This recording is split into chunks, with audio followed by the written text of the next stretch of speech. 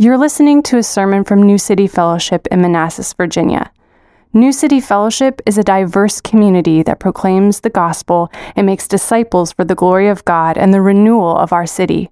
For more information, visit newcityfellowship.net. Good morning. I'm going to be reading our scripture reading for the day, which comes from Nehemiah chapter 1, verses 5 through 11. And I said, O Lord God of heaven, the great and awesome God who keeps covenant and steadfast love with those who love him and keep his commandments, let your ear be attentive and your eyes be open to hear the prayer of your servant that I now pray before you day and night for the people of Israel, your servants, confessing the sins of the people of Israel, which we have sinned against you. Even I and my father's house have sinned. We have acted very corruptly against you and have not kept the commandments, the statutes, and the rules that you commanded your servant Moses. Remember the word that you commanded your servant Moses, saying, If you are unfaithful, I will scatter you among the peoples.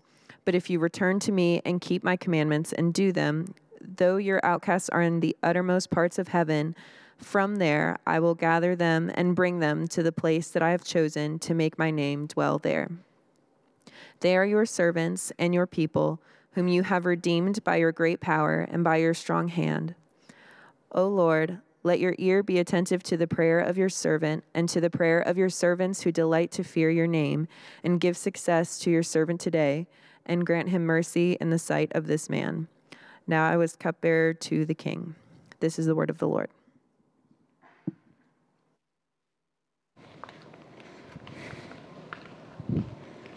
All right, let's pray again together one more time.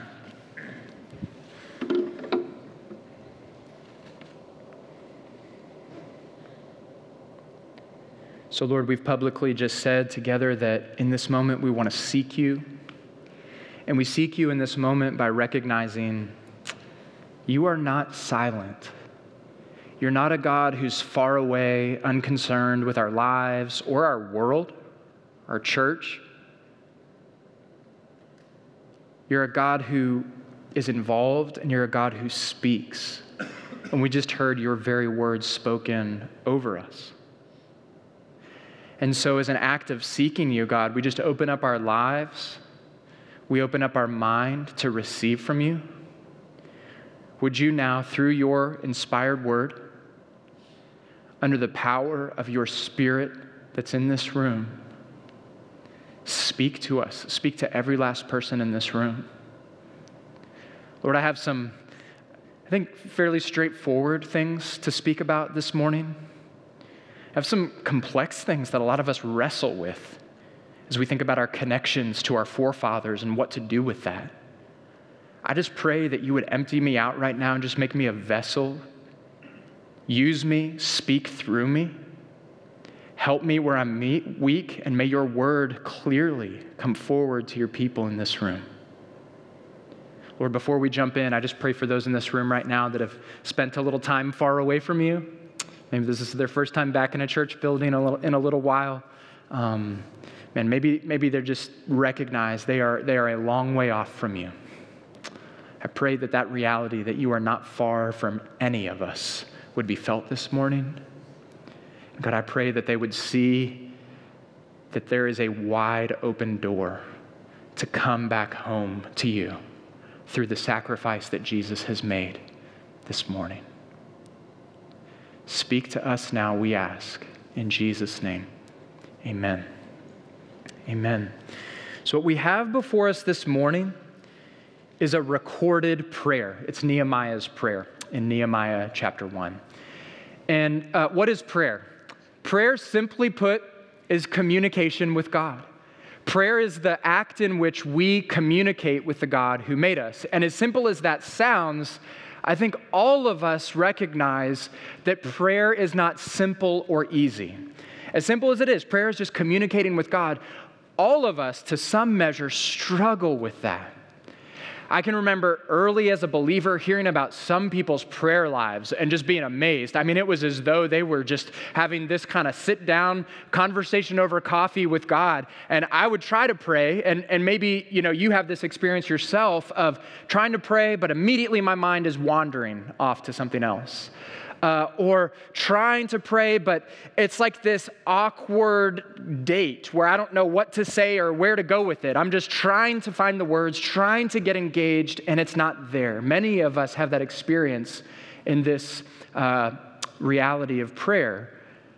Well, God recognizes that we struggle to pray. God recognizes that we don't always pray as we should, just like Jesus' disciples did in his day.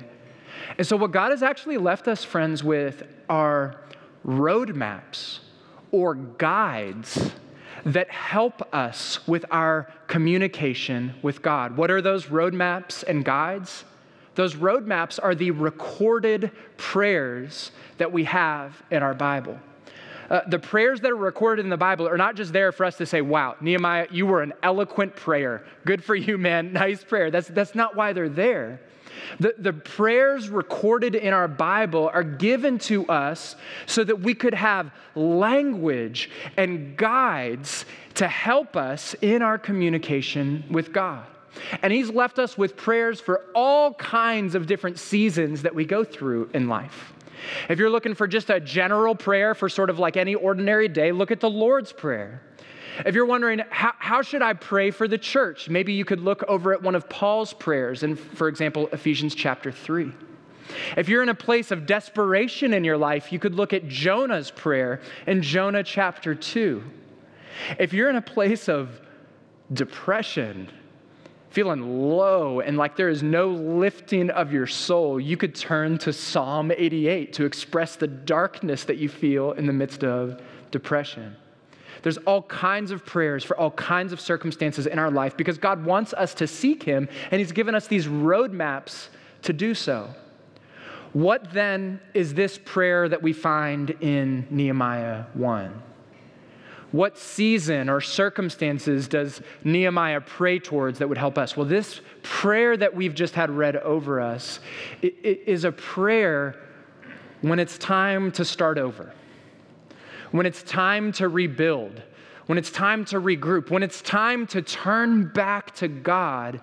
Nehemiah's prayer is very relevant for us. And then when we're in our own season of sort of coming out of COVID, many of us rethinking our lives, rethinking how we want to live, how we want to relate to God, Nehemiah's prayer is a great path or guide to help us do just that. And so as we consider this prayer this morning, I struggled in preparing for it. And the Lord actually gave me an extra week because we got kicked out of church last week to prepare for this. There's so many things that I could focus on in Nehemiah's prayer. I could talk about 20 different things that he prays in this passage. What I want to do is really focus on 3 of them, 3 expressions, if you will, or 3 things that Nehemiah gives voice to, that I think would be helpful for us in our own prayer lives. And so we're going to work through those 3 expressions of Nehemiah in this passage.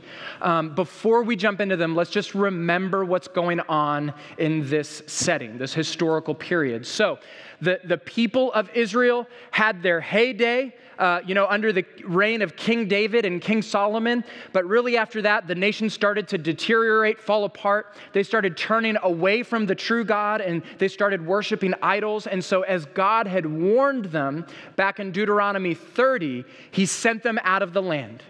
He dismissed them. He exiled them. They were literal outcasts in the current land of Persia under Persian rule.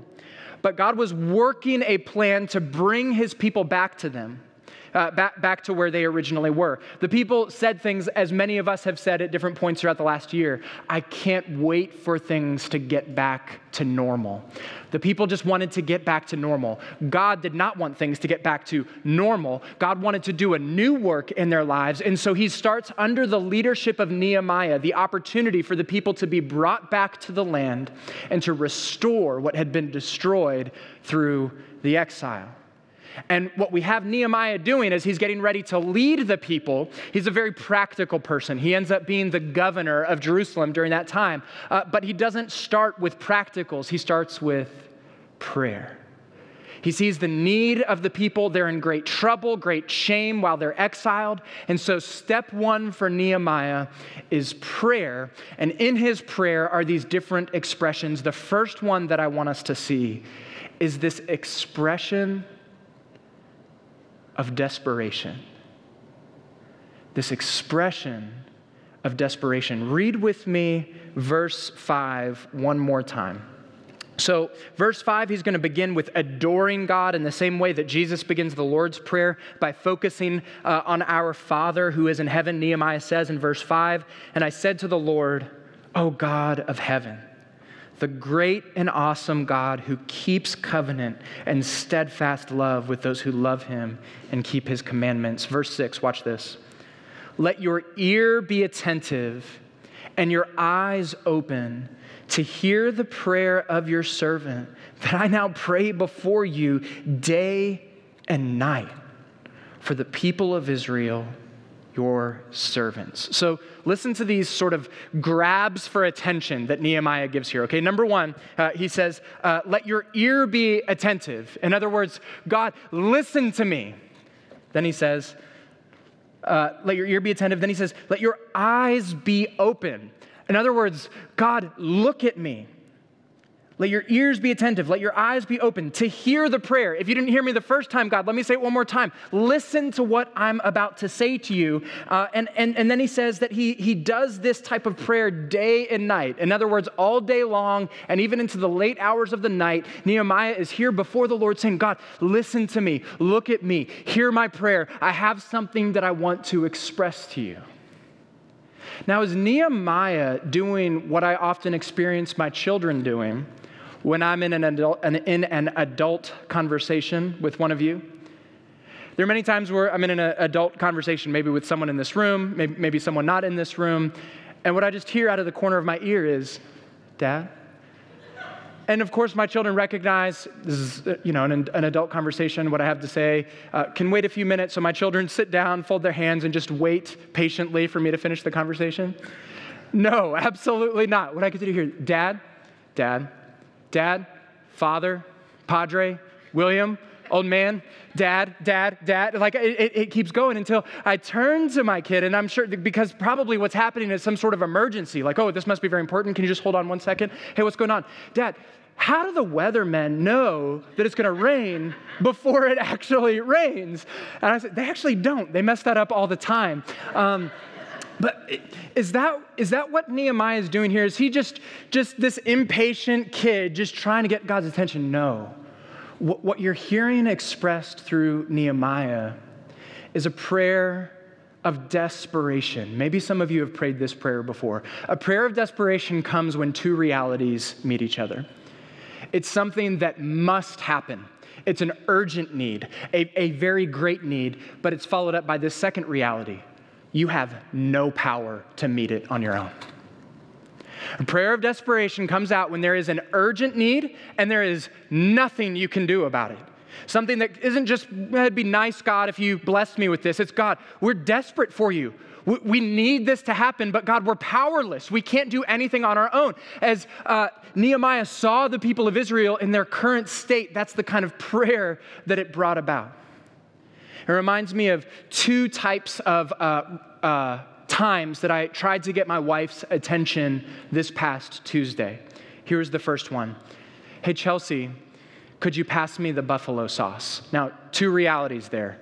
Number one, I could have, if I needed to, gotten up out of my seat and gone to get it. And then the second reality, that wasn't like an urgent need. I could have lived without it. Debatable, but I probably would have been okay if I wouldn't have had it. So it was a fairly just casual, hey, could you please pass this? Just a normal ask, not very desperate. Well, earlier that night, before we sat down for dinner, we were gathering the children. I go up on my back porch, which has no stairs on it. It just looks over the backyard. And my youngest, my 2-year-old, is on the trampoline that we just installed in the backyard. She's on the edge of it. Everything goes into slow motion. Have you ever experienced this before with your kid? Everything goes into slow motion. She slowly starts falling face first off the trampoline onto the ground. No. One of her legs got hooked in the trampoline, so now she is hanging upside down from the trampoline. I knew Chelsea was downstairs. So what does my expression to Chelsea sound like in that moment? Hey, Chelsea, just like the buffalo sauce, could you get? No, my kids thought like someone was being murdered in the backyard, given how I screamed for Chelsea in that moment. Probably some of my neighbors thought something terrible was going on as I was just getting my wife's attention. Now, she just hung for a quick second. Chelsea got her down. She was fine. She's got some good, strong joints, so it was no big deal.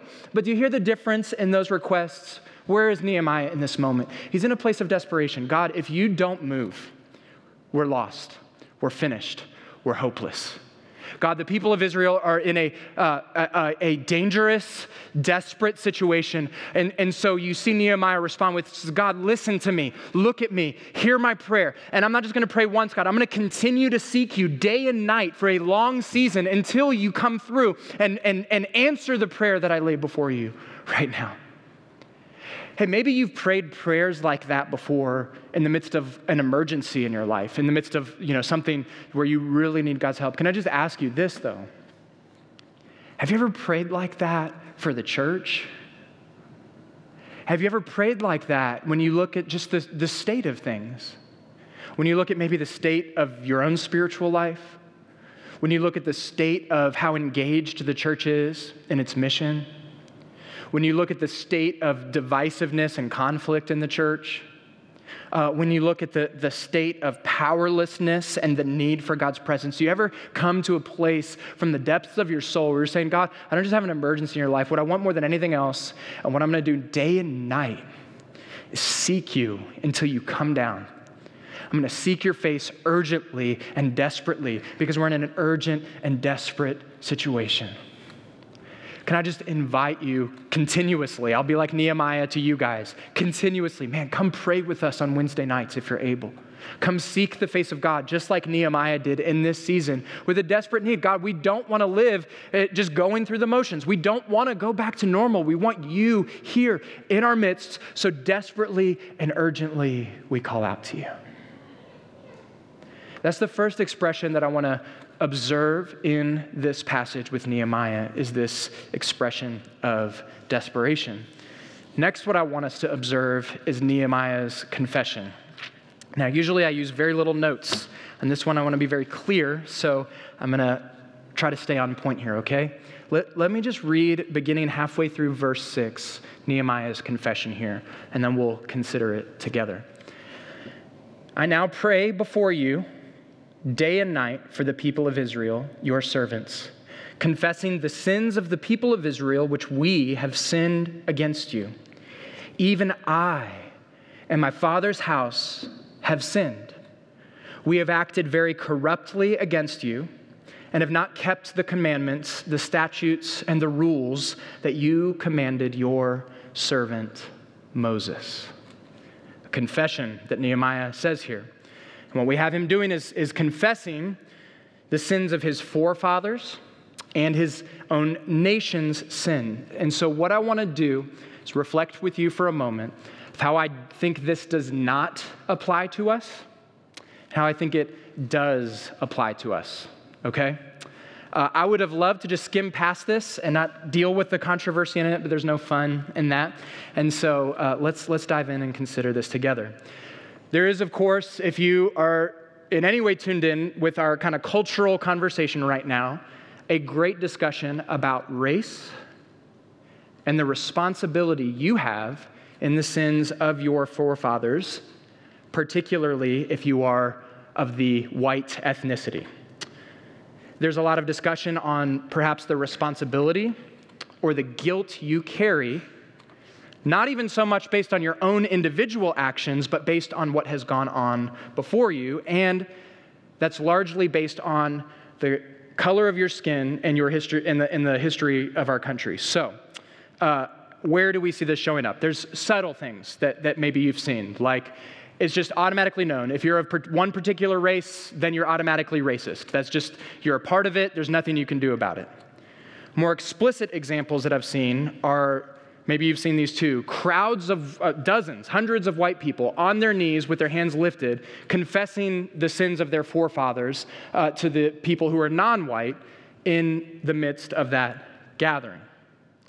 And it couldn't help be struck with the irony I was assigned this passage talking about Nehemiah's confession of his forefathers' sins on the 4th of July last week, where we of course celebrate the founding of our country. So let me do my best to express just a couple thoughts that I carry personally about how I think about the country that we find ourselves in. So, on the one hand, I have extraordinary gratitude to live in this land. We experience more freedom and prosperity than perhaps any people in the history of the world. And that freedom and prosperity that we experience, it has come at unimaginable sacrifice by millions, some of whom have given their lives for us to enjoy the prosperity and the benefits that we experience as a nation. Man, I am inexpressibly grateful to be able to live here and enjoy the things that we enjoy. On the other hand, we can also say, through this country's history, there have been heinous, unthinkable, and unjustifiable sins, especially against Black people. We as Christians, as much as we enjoy what we have here, are, like it says in Hebrews, still looking for a greater country. We are still waiting for our ultimate country to come. Now, the question comes back to, how do we relate to what has happened before us? What I want to do is read a section out of a theological paper that we put together that describes this point exactly for the sake of clarity. You can actually get this theological paper if you just email me. We can get it to you. It is our church's stance on this subject. This is what it says. We affirm repentance as a change of the mind, the heart, and the will. It involves the confession of specific sin and a change in our desire to forsake sin as individuals. It says we cannot repent for sins we've not committed. However, we believe that the sinful actions of our forefathers should not be ignored or minimized. We should renounce the sinful ways of the past that presently exist in our culture and recognize the need to repent if or when that sin issue exists. So that's out of the paper, and I'd be happy to provide for you the whole thing. So this is what it's boiling down, summarized, saying. On the one hand, we don't minimize or ignore what's happened in the past. We don't need to gloss over that. We don't minimize it. On the other, I'll just say this, contrary to what is being taught in our culture, we do not repent for sins that we have not committed. We don't. In short, if you are guilty, you are not guilty of racism simply by the virtue of your skin color. We should not feel undue pressure from our society to continually bear the guilt of what happened long ago, unless, of course, those patterns are showing up in our own lives. So then what is going on here with Nehemiah that maybe sets it apart from just the current day and age? Where do we need to do some interpretive work to say, hey, here's what's kind of different from what Nehemiah is doing to what's being popularly talked about in our own day? Well, I just recognize this. Number one, Nehemiah is making his confession to God, which is in no way part of the cultural conversation that we're having right now. God is not in the midst of the conversation at all.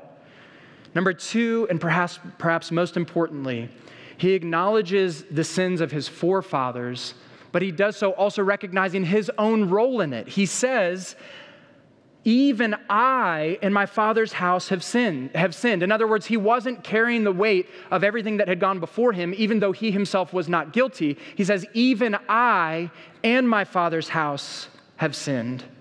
And then here's another thing that I want us to observe from Nehemiah's confession.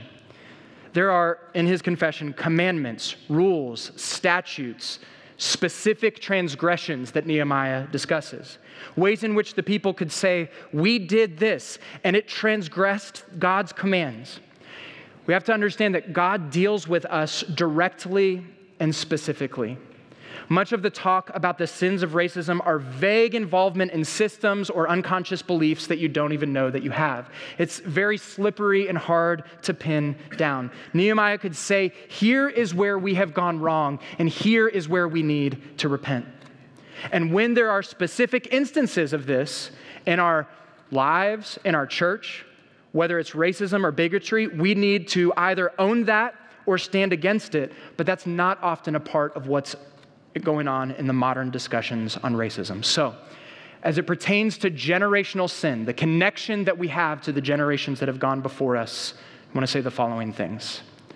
Sins most certainly can be passed on generationally. It happened with Nehemiah. He says, even I and my father's house have sinned. Many of us even very simply do the things that we saw our parents do, even though we said we never would.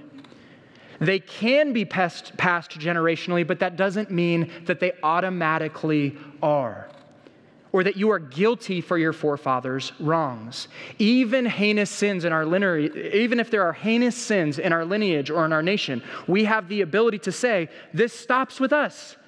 This will no longer be present in our day. And we've done our best since the founding of New City to say that, hey, this has gone on in the past, even in the church, but no longer will it be with us. So the point in short is this, that I'm trying to make this morning. No one is guilty of the sin of racism based solely on the actions of their forefathers or previous generations, or simply by virtue of your skin color. I would again simply refer you to our paper and the statement to think about how should we relate to what has happened before us. So that's where I think we need to be careful about how this confession applies to us. But where does it apply? Clearly. Even if you can genuinely say that the racist sins of our forefathers are not present in your own life, man, I can assure you that you have your own list of sins, every last person in this room, that need to be laid before the Lord, regardless of what they are. Whether it's the sin of racism, hate, envy, idolatry, lust, anger, drunkenness, dishonoring your parents, lying, or any other lack of conformity to God's will, all of us fall short of the glory of God, and we do not justify ourselves by saying, well, I'm not as racist as the culture is making me out to be, so I'm okay, or I've grown in becoming anti-racist, so I must be on this track record of doing better and better. No, we justify ourselves by saying what the song Before the Throne of God says, because the sinless Savior died, my sinful soul is counted free. For God the just is satisfied to look on him and pardon me. Everybody in our society is trying to figure out, hey, how can I be on the right side of things? How can I be declared right and just and good? It can happen by no human effort of our own. None. It is done on the basis of Jesus and on the basis of what he did alone. That's what makes us right before God. So don't let the controversy of this passage excuse your need to repent of your own sin, because we all have plenty of it. The gospel is not, we are not as bad as the culture says, so we're okay. The gospel tells us you're actually far worse than the culture says you are, but we have a Savior who gave his life on our behalf, and through him we find redemption and forgiveness. So, setting aside how we relate to our forefathers, man, what sin in your own life do you need to repent of and lay before the Lord, not so that you can feel guilty and terrible, so that you might find redemption and forgiveness in your life? That's what Nehemiah did. That's the call on us this morning. Let's consider finally then, having looked at Nehemiah's desperation, his confession, I want us to consider together Nehemiah's mission. Nehemiah's mission. Nehemiah begins by looking up towards God, adoring him and seeing his desperate need of him. He then looks inward at himself and sees his own sin and his need to repent. And then finally, he looks outward at the state of things, and he prays towards God's mission, the mission that God has been working since Genesis chapter 3. Can I tell you something about God this morning? God is not sitting bored in heaven waiting for the world to end. Man, God is actively involved in a mission, and he's been doing it since the days of Nehemiah and even long before that. What is God's mission that he's engaged in? In short, it's this. God's mission is to chase down outcasts and bring them back home to him. God's mission is to chase down outcasts and to bring them home to him. Read with me what Nehemiah says, beginning in verse 9. But if you return to me and keep my commands and do them, though you're who? You're outcasts are in the uttermost parts of heaven. From there I will gather them and bring them to the place that I have chosen to make my name dwell there. Nehemiah is tapping into a prophecy that was given back in Deuteronomy chapter 30. In Deuteronomy 30, God recognized that his people would turn away from them, that they would become outcasts, but that God would have a plan to bring those outcasts back. Can I invite you to turn over to Deuteronomy chapter 30?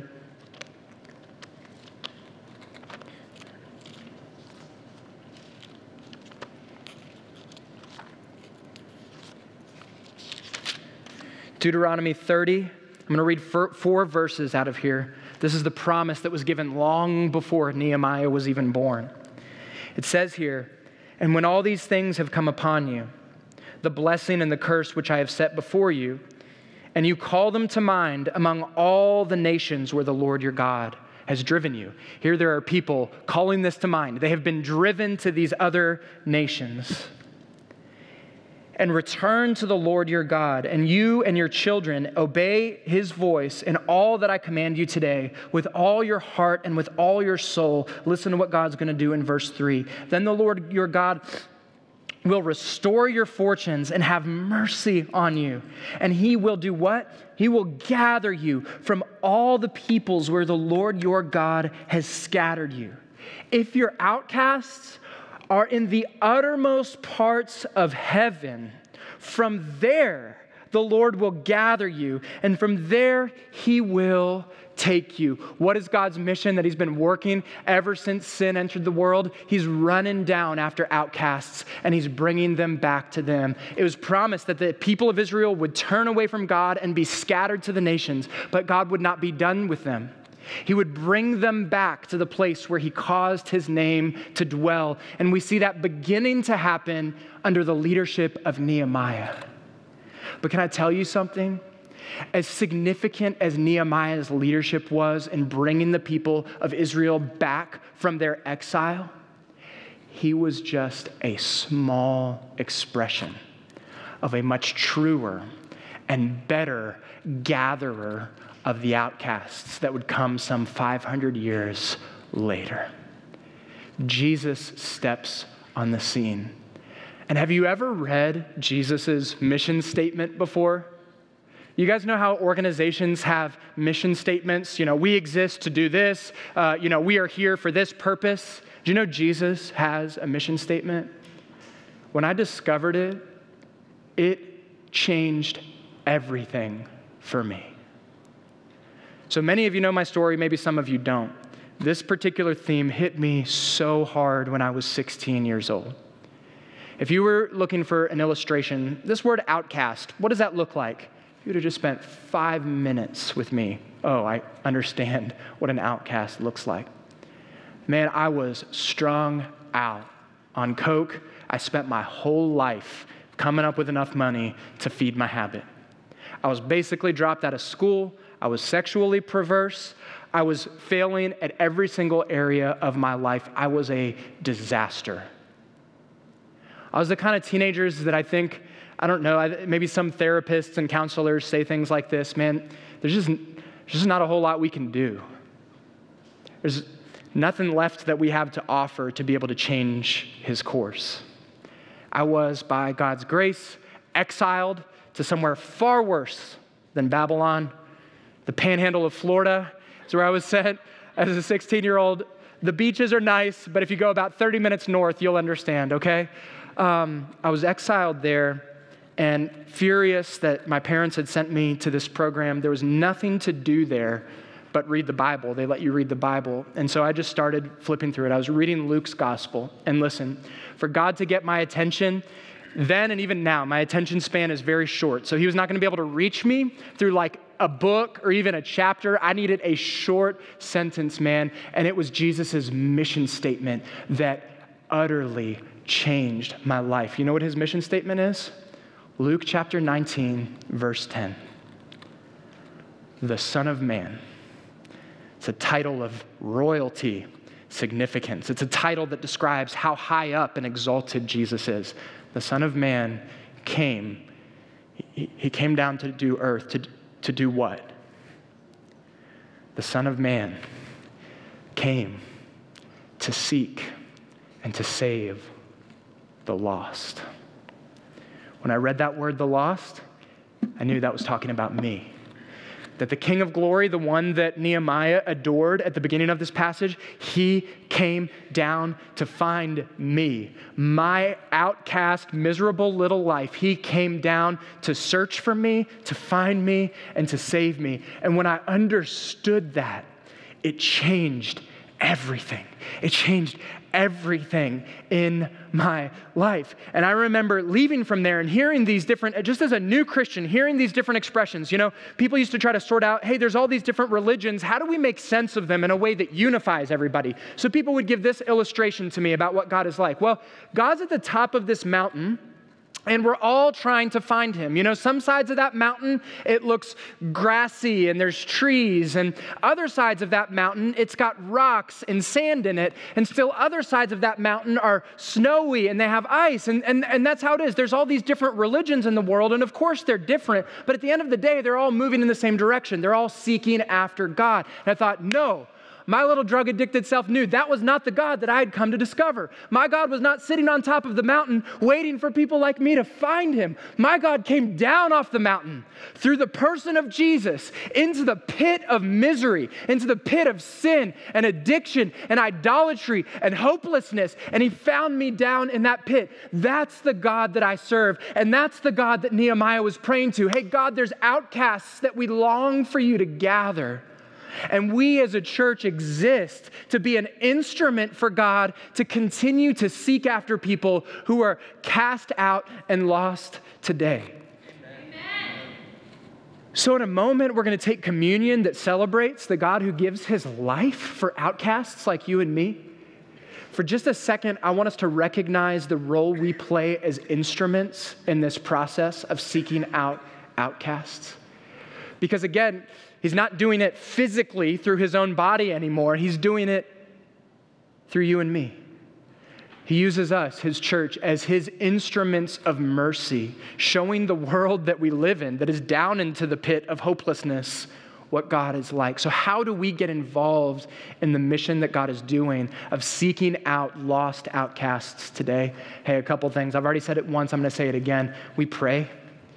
We pray. He didn't say, hey, the Son of Man is going to go up to heaven and you all will seek and save the lost. No, he says the Son of Man came to seek and save the lost. So it's his work. We just get to be his instruments, which means we have to be empowered by his presence through prayer in order to be his instruments. And so we pray, and man, just such a simple act that we're going to emphasize a lot this year. We invite. We invite. It's the most simple act we can do, but it could make a world of difference in someone's life. Outcasts, those far away from God, have to hear the invite to come back in order for them to encounter Jesus. And you could be that very instrument to do just that.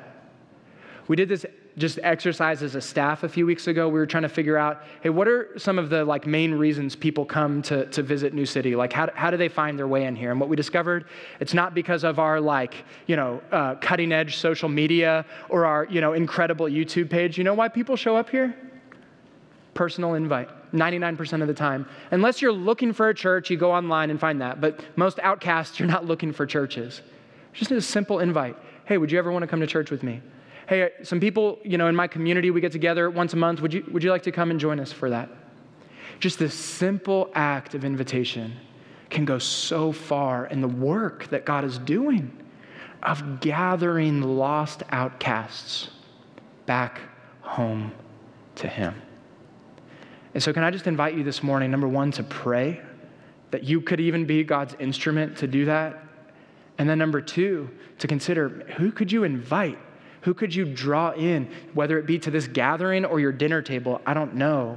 But who could you invite in that's currently far from God? So we get ready to take communion. Let's consider this question. God's mission is to chase down outcasts, to bring them back home. Jesus came to seek and to save the lost. How does he do it?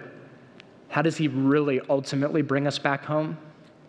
He does it by trading places with us. We talked about this a couple weeks ago. I want to emphasize it again. It is no accident that when the New Testament writers describe Jesus' death, that it's described as him dying outside the city. The place where he was put to death was called Golgotha. It was basically the city's garbage dump, the place reserved for lost, hopeless, miserable outcasts, the place that all of us deserve to be for our sin. Jesus comes to us and trades places. He substitutes. He says, I will go and be outcast so that through my death, through my life, my resurrection, you outcasts can be brought in. So as you take communion this morning, remember that you who were once outside, cut off, cast out, have been brought back in because Jesus traded places with you. Jesus gave his body. Jesus poured out his blood so that you could be brought back home. You can come forward down the middle aisles. What Jesus has done for you will be spoken over you. Just a way of reminder, we have both wine and juice. Okay, some of y'all were shocked a couple weeks ago when you were surprised by your communion cup. We used to do that. The little snack packs that we had didn't have wine in them, but we offer both. Whichever you'd prefer, you can take. If you're a gathered outcast who has come back home through putting your faith in Jesus, come on forward and take communion. But hey, listen, if you're here this morning, you've been far from God. You've been far from God. You've not yet put your hope fully in him. I just want to encourage you, don't yet take communion. Come back to God first, and then maybe next week you can focus on communion. This meal symbolizes those who have said, I was far, I was lost, I was in my sin, but Jesus saved me, and this meal tangibly demonstrates that. But if you can't say that, if you can't say that you have turned back to God and believed for yourself what Jesus has done, then please don't take this meal, but do hear this invitation from God himself to come back home to him. The door to a relationship with the God of the universe is wide open this morning because of what Jesus did on your behalf. If you would say, even in your seat where you sit this morning, Jesus, I believe I'm lost. I have more sin than I could even begin to confess here, but you died in my place for all of it. And you rose from the grave to give me a new life. If you believe that this morning, then you have made your way from being an outcast to now being a child of the living God. So if you're going to take communion, come on forward when you're ready. Let me pray, and you can do just that. God, where would we be if you were not the type of God that comes down off that mountain, off your exalted position, and saved us? Where would we be without you? God, I pray this morning as we take these elements, we would remember you traded places with us. You were cast outside the city. We were brought in to God's family. Here we stand, citizens of your kingdom, residents of your better nation that is yet to come, and sons and daughters around your dinner table that we celebrate through this meal. Here we are because Jesus traded places with us. Maybe, Lord, there's some here who've been far away, outcasts in this room. Oh God, would they hear your voice to come on back this morning? I pray these things in Jesus' name. Amen.